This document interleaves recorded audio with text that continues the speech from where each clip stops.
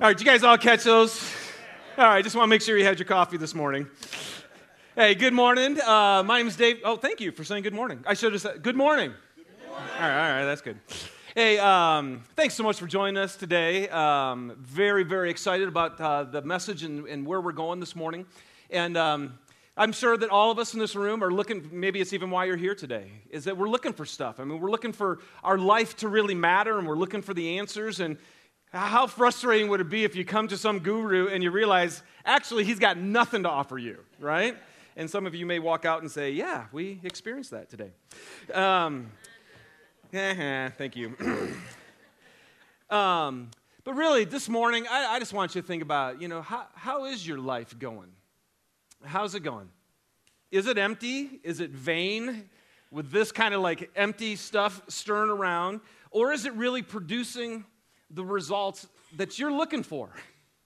Are you really living the life that you're looking for? And that's why we're talking in this series, we're talking about being immortal and trying to figure out what should we be doing if we really are people who are never going to die? And are we living in such a way to do that? So I found there was a nurse who spent years working with people in the last few months of their life. And so she counseled them through their pain and their suffering as they were really on their deathbed. And so she ended up writing a book called The Top 5 Regrets of the Dying. I thought this would be interesting. So this is somebody who's sat with numbers and numbers of people who, when life was at its very end, she kept hearing these same regrets. And so let's listen to these and see if we can relate to these. Number 5 was, I wish that I had let myself be happier. And as you read her little paragraph underneath that, what this really means is, at the end of people's lives, they're realizing, I could have lived a much greater life than the one that I lived. And somehow, I just let myself live this mediocre, unfulfilling life. And at the end, they're going, why did I do that? I wish I would have let myself be happier. Number 4, I wish I had stayed in touch with my friends. Anybody relate to that one? I mean, the older I get, man, and especially if you're on Facebook or anything, it's like, man, there's all these people now that I haven't seen in years, and relationships is what we realize in our last day are all that really matter. Number 3, I wish I'd had the courage to express my feelings. That interesting. I wish I would have actually been able to let people know who I really am, and which is interesting. Well, we'll get to that. Number 2, I wish I hadn't worked so hard. All right? And we've all heard this one. She said this, every man said that one. Every man said that one, that they wish they hadn't worked so hard. And number 1, the number 1 regret of the dying is, I wish I'd had the courage to live a life true to myself and not the life that other people expected of me. The number 1 regret is I wasn't me. I wasn't real. I wasn't authentic. I was being something that everybody else wanted me to be, and now my life's over, and I don't have another shot. And I never got to be me. Wouldn't that be frustrating? And I know for some of you, it's frustrating right now because you just know you're not fully being who you want to be. So here we go. We're in this series called Immortal. And immortal, living like you're never going to die. And because Jesus Christ told us. I mean, that's what we're here for, you guys. We're here because we believe with all of our heart in Jesus Christ. We believe he was the Son of God. We believe he was the revelation of God. We believe that he was the Savior sent into this world. We believe he's the only one who actually had the true wisdom of what this whole thing's all about. And here's what he said. We talked about this last week. Jesus said, I am the resurrection and the life, and he who believes in me will live even though they die. And whoever lives by believing in me will never die. And then he says, do you believe this? Right? And I asked you that question last week. Do you believe that? Yeah. Okay, one person does. This is going to be good. All right. No, but I mean, last week it was just a resounding, yeah, right? And then I just challenged you. I said, okay, so let's see if we actually do. See, because what we're going to talk about a little bit today is, what would a person who knows that they're never going to die? So if you're a believer in Jesus and this whole afterlife thing, which is a mystery to all of us, but Jesus makes it very clear, you guys, if you believe me, you're never going to die. If I live believing that, then what would be my top regret? What would be my top regret? What would be yours if you know that someday, when this life is over, you're actually going to keep going in the presence of God? Well, Paul knew this with all of his heart. And here's what he said later on, and we'll get to this probably in 2 weeks as we're going through this book, 1 Thessalonians. But in 1 Thessalonians 2, 19 and 20, he says, after all, what gives us hope? What gives us joy? What will be our proud reward and our crown as we stand before our Lord Jesus when he returns? It's you. He goes, yes, you are our pride and joy. In other words, what Paul is saying is, when life is all over, he goes, I know two things. I'm going to stand before the Lord Jesus. And so are you. Everybody is, okay? So that's the one thing we know. So that has motivation for Paul because he knows he's going to stand before Jesus. And then he says, and what's going to be my crown? What's going to be my reward? He goes, don't you know it's you? You know, you guys, on our deathbed, if we're people, because all of these top 5 regrets, what was so interesting about them is they all were regrets for the past, for the life that we didn't live. And what I noticed about none of those regrets had any thought about the future. But if you believe you're never going to die, if you know that Christ has given you eternal life, then really the only real regret will be, what did I do down here that's going to make an impact forever? You guys remember? You guys get that? That's what we're going to regret. And Paul says the only thing I'm going to regret would be if you guys don't come with me. Because my greatest joy and my hope and my crown are going to be people. As I stand before Jesus, Jesus is going to go, way to go, man. You brought as many people with you as you could. So, imagine getting to the end of your life and nothing happened. Imagine getting to the end of your life and there was no significance and you actually lived your life in vain. And you didn't have any of that to take with you. And what we want to talk about today is what's going to keep us from that experience. What's going to keep us? Don't you want to lay in your bed when you know your days are numbered and any moment can go and just be like, I kicked it out. I did it, man.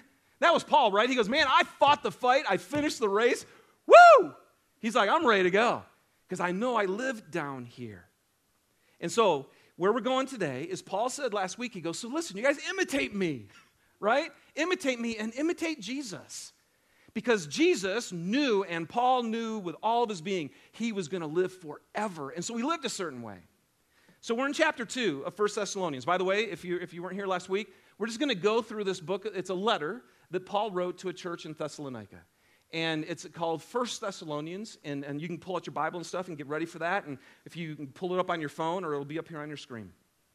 The first verse we're going to look at today is this, 1 Thessalonians 2:1. You know, brothers and sisters, Paul's telling the church, that our visit to you was not without results. In other words, Paul said, when I came to you and I shared this really, really awesome news about God, you know that it didn't come without results. Something happened. That word actually means that it wasn't in vain. It wasn't empty. In other words, Paul knew the secret to actually living a life that was productive and that produced life so that at the end of his days, he could have joy in his heart. So why wasn't it in vain? Why was it fruitful? What was it about him? And here's the most interesting thing to me, what we're going to look at today. Paul's life had impact, and it was productive because he was authentic. Because he was authentic. And that's what we're going to see here. So, listen to this. People's number one regret on their deathbed is I wasn't me. And I did what everybody else expected me to do. I did what everybody else wanted me to do, and I was never me.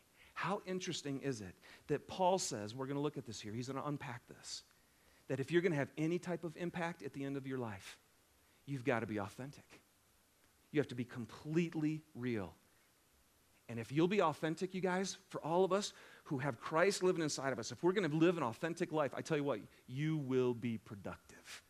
And you will lay in your deathbed one day, and you'll be at peace because you know you lived a true life and not a false one. All right? So let's pray, and then we'll unpack this thing. God, thank you for this morning. And man, I know, I'm just asking, Lord, if people in here today would get half as much out of this message as I have studying it, that'd be a really good thing. And I know you've challenged me deeply, and I just want to ask now, Lord, that you'd come and just open the eyes of our heart, help us to understand the reality of this life and the life we can live. God, help us to walk out of here free and bold to live who we really are in you. And I ask that your word would just do its job and that your Holy Spirit, out of your great love for every person in here, would set us free, God. In Jesus' name, amen. All right, so here's what we're going to look at. That an authentic life is bold, and it's free, and it's focused. All right? First of all, an authentic life, a life that's really lived authentically, that makes an impact, that's productive, is bold. Here we go. 1 Thessalonians 2:2, the very next verse. It says, though we had already suffered and been shamefully treated at Philippi, as you know, we had boldness in our God to declare to you the gospel of God in the midst of much conflict. Let me say it again. Though we had already suffered and been shamefully treated in Philippi, as you know, we had boldness in our God to declare to you the gospel of God in the midst of much conflict. Here's the definition of bold. In the Greek, in that essence, when this was actually written, boldness meant that you could speak freely. You could speak freely. You were bold. You weren't hiding anything, and you had a confidence that gave you courage just to speak freely.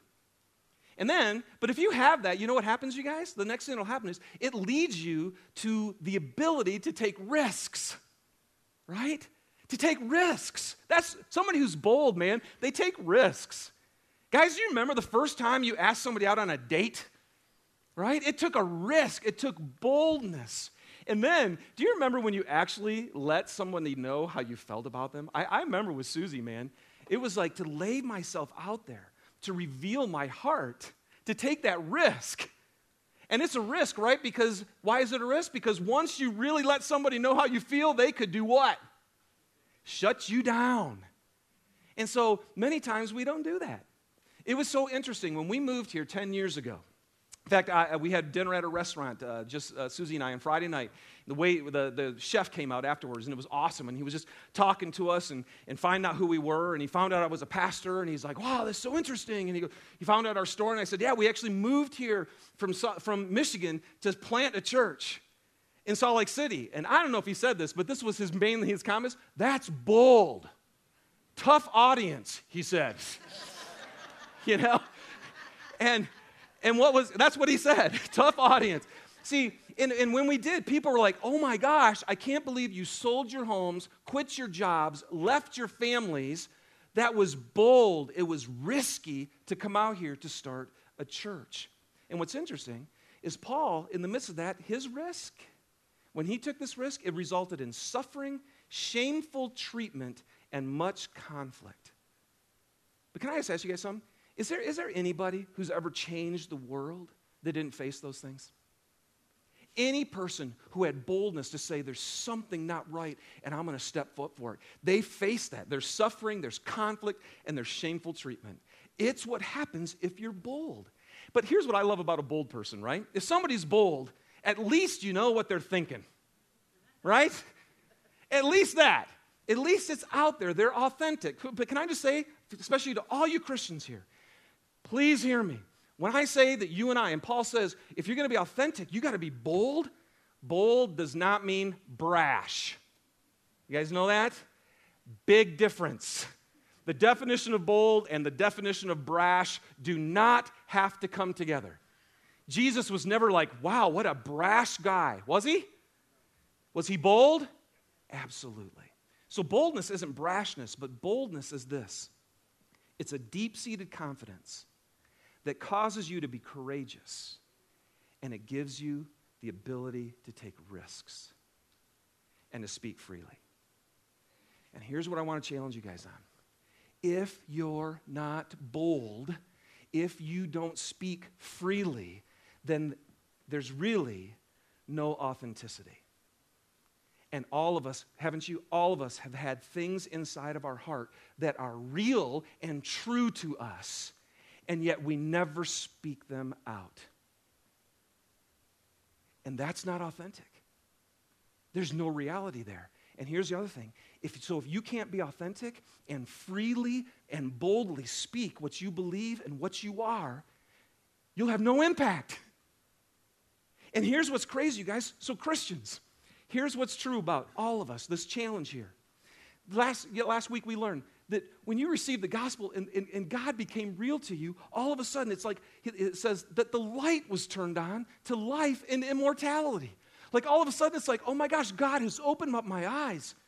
And I start to really understand what life is about, and light has come on to immortality. That's why we're doing this series. I realize I'm actually going to live forever.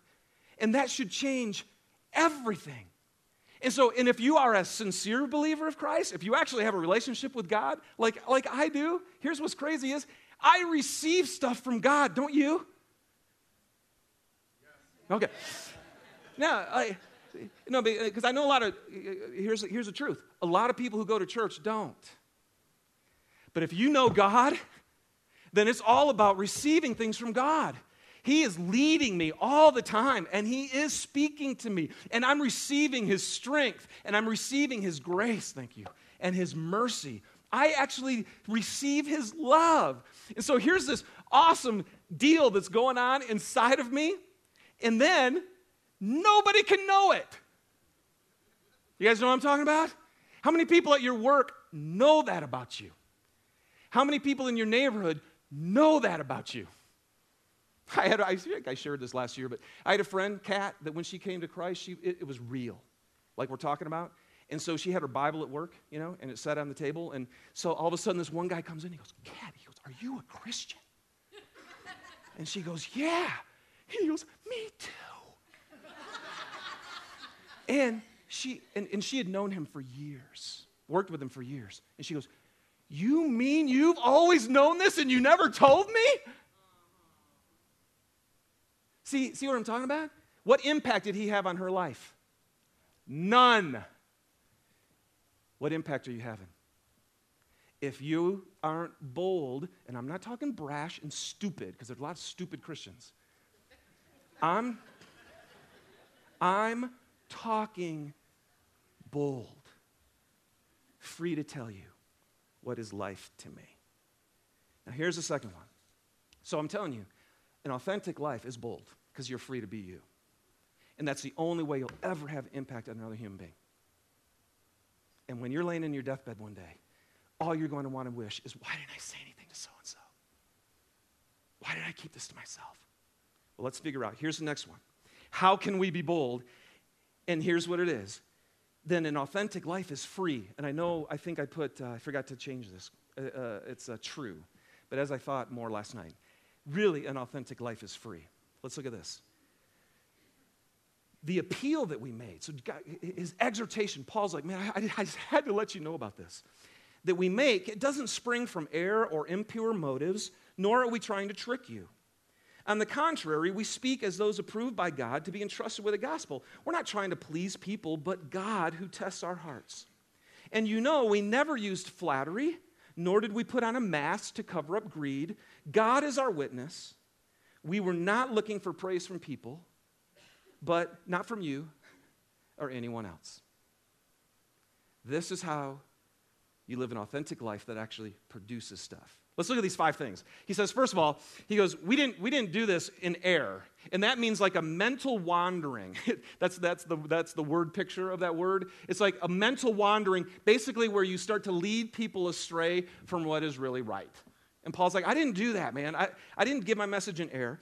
Secondly, impure motives. The word really is just impurity, and it's always used, Paul, every other time he uses that word, it's to do with sexual immorality. In other words, there were people back then who believed in these gods, and if the person who is bringing the message to them, if you could have sexual relationships with them, then somehow it gave you access to the gods. Okay, so that's a whole other culture. I don't think we're all doing that here, but basically in that day, Paul was saying, listen, I know other people are really using this just to have sex with you. We didn't do that. Number 3, he goes, and I wasn't trying to trick you. There was no trickery. There wasn't any deceit. I wasn't saying what you wanted to hear. And then he goes, and I didn't use flattery. I wasn't doing excessive praise. That's what flattery is, right? You say all these wonderful things about somebody, but it's really so that your interests get met. That's what flattery is. He goes, I wasn't doing that. And I didn't put on a mask covering up my greed. You know what greed is, you guys? It's not just money. Greed is intense, selfish desire for something more. Greed is, man, I want something. And what he's saying is, I didn't put on a mask to cover that up. So last night I was going through this, and I just thought, you know what that sounds like to me? Those 5 things. Sounds like dating. Doesn't it? Yeah, all of us have done this, right? We've all dated and we've done this. We've had mental wandering leading others to believe things about us that aren't really true. We've had totally sexually impure motives. And then we tried to trick them. We act ways that aren't really us, because we think that they're actually going to like this, and we're scared that they might find out who we really are. And then we say nice things about them, but really the whole reason we're doing that is so that they'll like us. And then we mask to cover up our intense, selfish desires for something more, which is usually number 2, okay? So, and what's interesting is that's what happens, so you know what I do in premarital? In premarital, all I'm trying to do is go, okay, let's tear down all those stupid walls you put up. Let's tear down all the fake stuff that you put on, because that's going to come up in your marriage, and it'll bite you. So let's be authentic. Because you're going to be authentic as soon as you live with each other every day, right, all you married people? Like, all of a sudden, all that crap you put in front of everybody else is gone. It's like, I know, this is me. Sorry. But here's what's interesting. I'm not going to be who I really am. Why not? Because I'm too afraid if I let you see the real me, you're not going to like me. So, what Paul says in the midst of this, in all this, he goes, all these things Paul says were used, flattery, deceit, trickery, all those things were used to please others and to get praise from others. Now, if I'm trying to please you, or if I'm trying to get praise from you, who am I actually thinking about? Me. This is interesting. So if you're living an inauthentic life, it's really because you're all about you. And I'll tell you what, man. If you're all about you, how impactful is your life going to be on another human being? It's not. It was fake. It was empty. It was vain. And Paul, in this passage, he goes, can I tell you, man, I didn't do any of those things, man. I was all out me. I laid it before you. I was true to myself. I was completely true in my interaction with you because I wasn't trying to please you or get praise from you. Can I tell you, man, this is so cool. Just yesterday, I just took our kids to the pool, and I pulled out a book, and I was reading this chapter, and it was for today. I had no idea. Listen to this. Almost all human love is to get something. That's why we call it conditional. Almost all human love is conditional. If you're good, if you're good looking, if you're nice, if you can provide security, if you are these things, I love you. Well, who do you really love? You. And you just love them because they bring you those things. So we love actually to get. And the opposite of that is loving to give. And this is where, you guys, we need so much help. I think this so much at the core. Because if we're loving to get, the only reason we're doing that is because somehow there's a deficit in my heart. I need you to accept me. I need you to like me. I need you to value me. I need you to believe in me. And so I'll love you a certain way because that actually will help me. And I'm telling you what, an authentic person is somebody who's finally getting to the point where it's like, no, I'm free from all that so that I can actually not love to get, I can actually love to give. You guys, I can love to give you. And in this book that I was reading, he says, you know what we're trying to get when we love people like that? We're trying to get our worth. I need to know I'm good enough. I need to know I'm valuable enough. And that's why we're seeking. It's like I'm empty inside. There's something missing inside. So I'll be what you need me to be. So I'll please you. I got to get praise from you because my heart's empty. And then the next thing you know, you totally end up living your whole life for yourself. And you're going to lay in your deathbed and go, crap, I'm sorry. Sorry, Laura. She's trying to help me not say that word anymore. And I will work on that. But that's what you're going to say. You can be very frustrated. And so here's the question. How can we live an authentic life that's bold enough to speak freely about who we are? And how can we live an authentic life that's free enough to say, I don't need you to be anything for me so that I can actually impact you? And here's the answer, you guys. An authentic life is focused. An authentic life is focused. So here's what Paul said. He goes, our boldness, when he was talking about suffering and persecution and all this hardship, he goes, I still was completely bold before you. But remember what the verse was? You probably don't. Here's what it said. His boldness was in God. He goes, I had boldness in God that allowed me to be who I was before you. And then he says, we're not trying to please men, we're trying to please God. I'm not trying to please you. And by the way, this is why this was such an impactful, because anybody other people pleasers out there? I think this is such a good message for me, because I'm like going, dadgummit, I want everybody to like me. And that's what I live for. If I live for peace and get along with everybody, then I'm going to sit there at the end of my days, and you guys are all like, what a great guy. And then some of you may never be in heaven with me because I wanted you to like me more than I wanted to be honest with you about what is really life. See you guys hearing this? This is a crazy challenge. So here's the deal. Paul says, my boldness was in God, and I'm not trying to please men. I'm trying to please God. You guys, the reason we love to get things from people instead of giving things to them is because we still need it. We still don't have it. I need your esteemed value of me because I don't feel valuable. I need your love and acceptance because I don't feel loved and accepted. And so we end up living ultimately for ourselves, faking this. And I love this verse. Jesus Christ died for all, that those who live would no longer live for themselves. Oh, you guys see, can you tell how freeing that would be? Can you imagine how awesome it would be to wake up in the morning and not have to put on all your masks to try to get everybody else's approval and their favor and to be free? Jesus died for us so that we wouldn't live for ourselves. We wouldn't live to get anymore, but we would live for him who died and was raised again. You guys, the gospel of Jesus Christ, the good news, that's all gospel, the greatest news in all the world is that Jesus came to take away our sin. And every human being is cursed with, the Bible calls us, sin, which means your heart is bent towards yourself.